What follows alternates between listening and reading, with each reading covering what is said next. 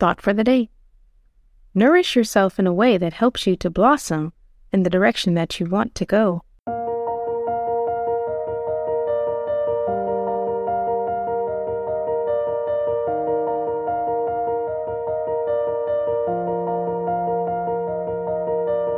Welcome to 7 Minutes for Yourself.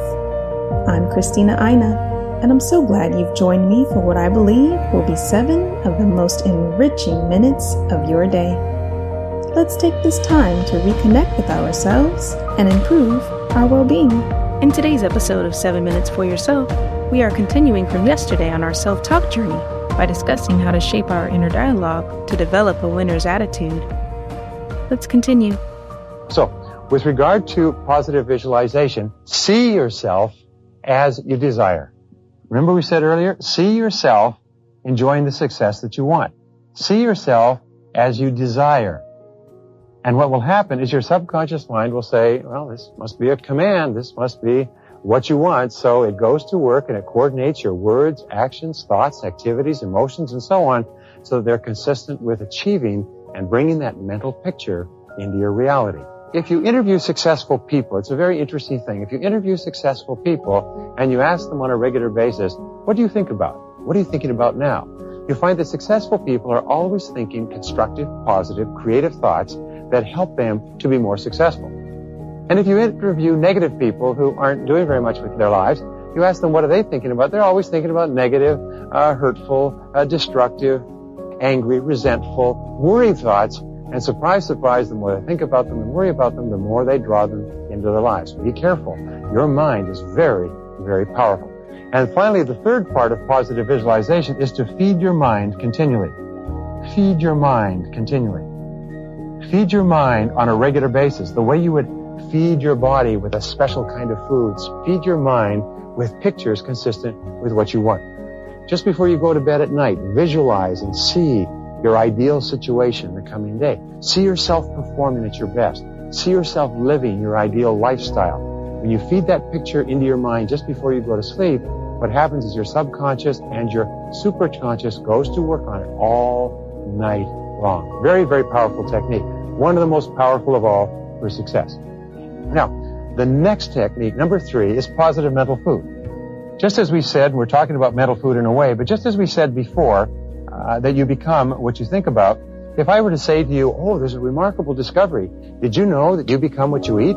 That your food determines your physical health? If I were to say that to you, you'd say, oh, give me a break, Brian. Everybody knows you become what you eat. The problem is we just don't eat the things that we should. Positive mental food is exactly the same. You become what you think about most of the time. In other words, your whole life today, everything around you has been determined by what you think about most of the time. You've attracted this into your life. You've attracted your relationship. You've determined your income by what you think about most of the time. Now, if you think about positive, constructive, success-oriented, happy things, you start to have more of those in your life. If you think about movies and television and sports and wasting your time and socializing, well, you'll have a lot of those in your life, but you won't have anything else. Remember, whatever you think about most of the time crowds the other things out of your life. So, in becoming what you think about, what do you feed your mind on a regular basis? And this is not something that you are casual about. You must be very, very deliberate and feed your mind a diet of mental protein, of highly nutritious words, pictures, quotes, magazines, television, audio tapes, books, newspapers, and so on. The average person, when you look at what they read, the average person reads sensational, negativistic, violent garbage. In fact, they tried to publish a newspaper on several occasions that only had good news in it, and the newspaper failed. Do you know why it failed? It's because the great majority of people wouldn't buy a newspaper that did not have dreadful stories of dreadful things happening to innocent people. Your job is to ask yourself when you look at a book, is this going to help you in some way? Let me ask you a question. What do you think would happen to you if you read a whole lot of horror books, or a whole lot of murder books, or a whole lot of violence books? What do you think would happen to you if you read these books all the time? Do you think it would affect your mind? You bet your bit it would affect your mind. What do successful people read? They read books that are positive and constructive and success-oriented and uplifting and educational and motivational. If you read all the negative stories in newspapers day after day after day, you get the idea, by the way, that our whole society is falling apart. If you read negative stories in magazines, you get the same thing. Things that you feed into your mind have such an enormous impact on your mind. Make sure that what you're listening to, what you're watching, what you're hearing is consistent with what you want to accomplish. That concludes today's episode of 7 Minutes for Yourself. Please take a moment to rate and review the show on Apple Podcasts. Today and every day with your kiddo is a gift. Enjoy it. Thanks for tuning in.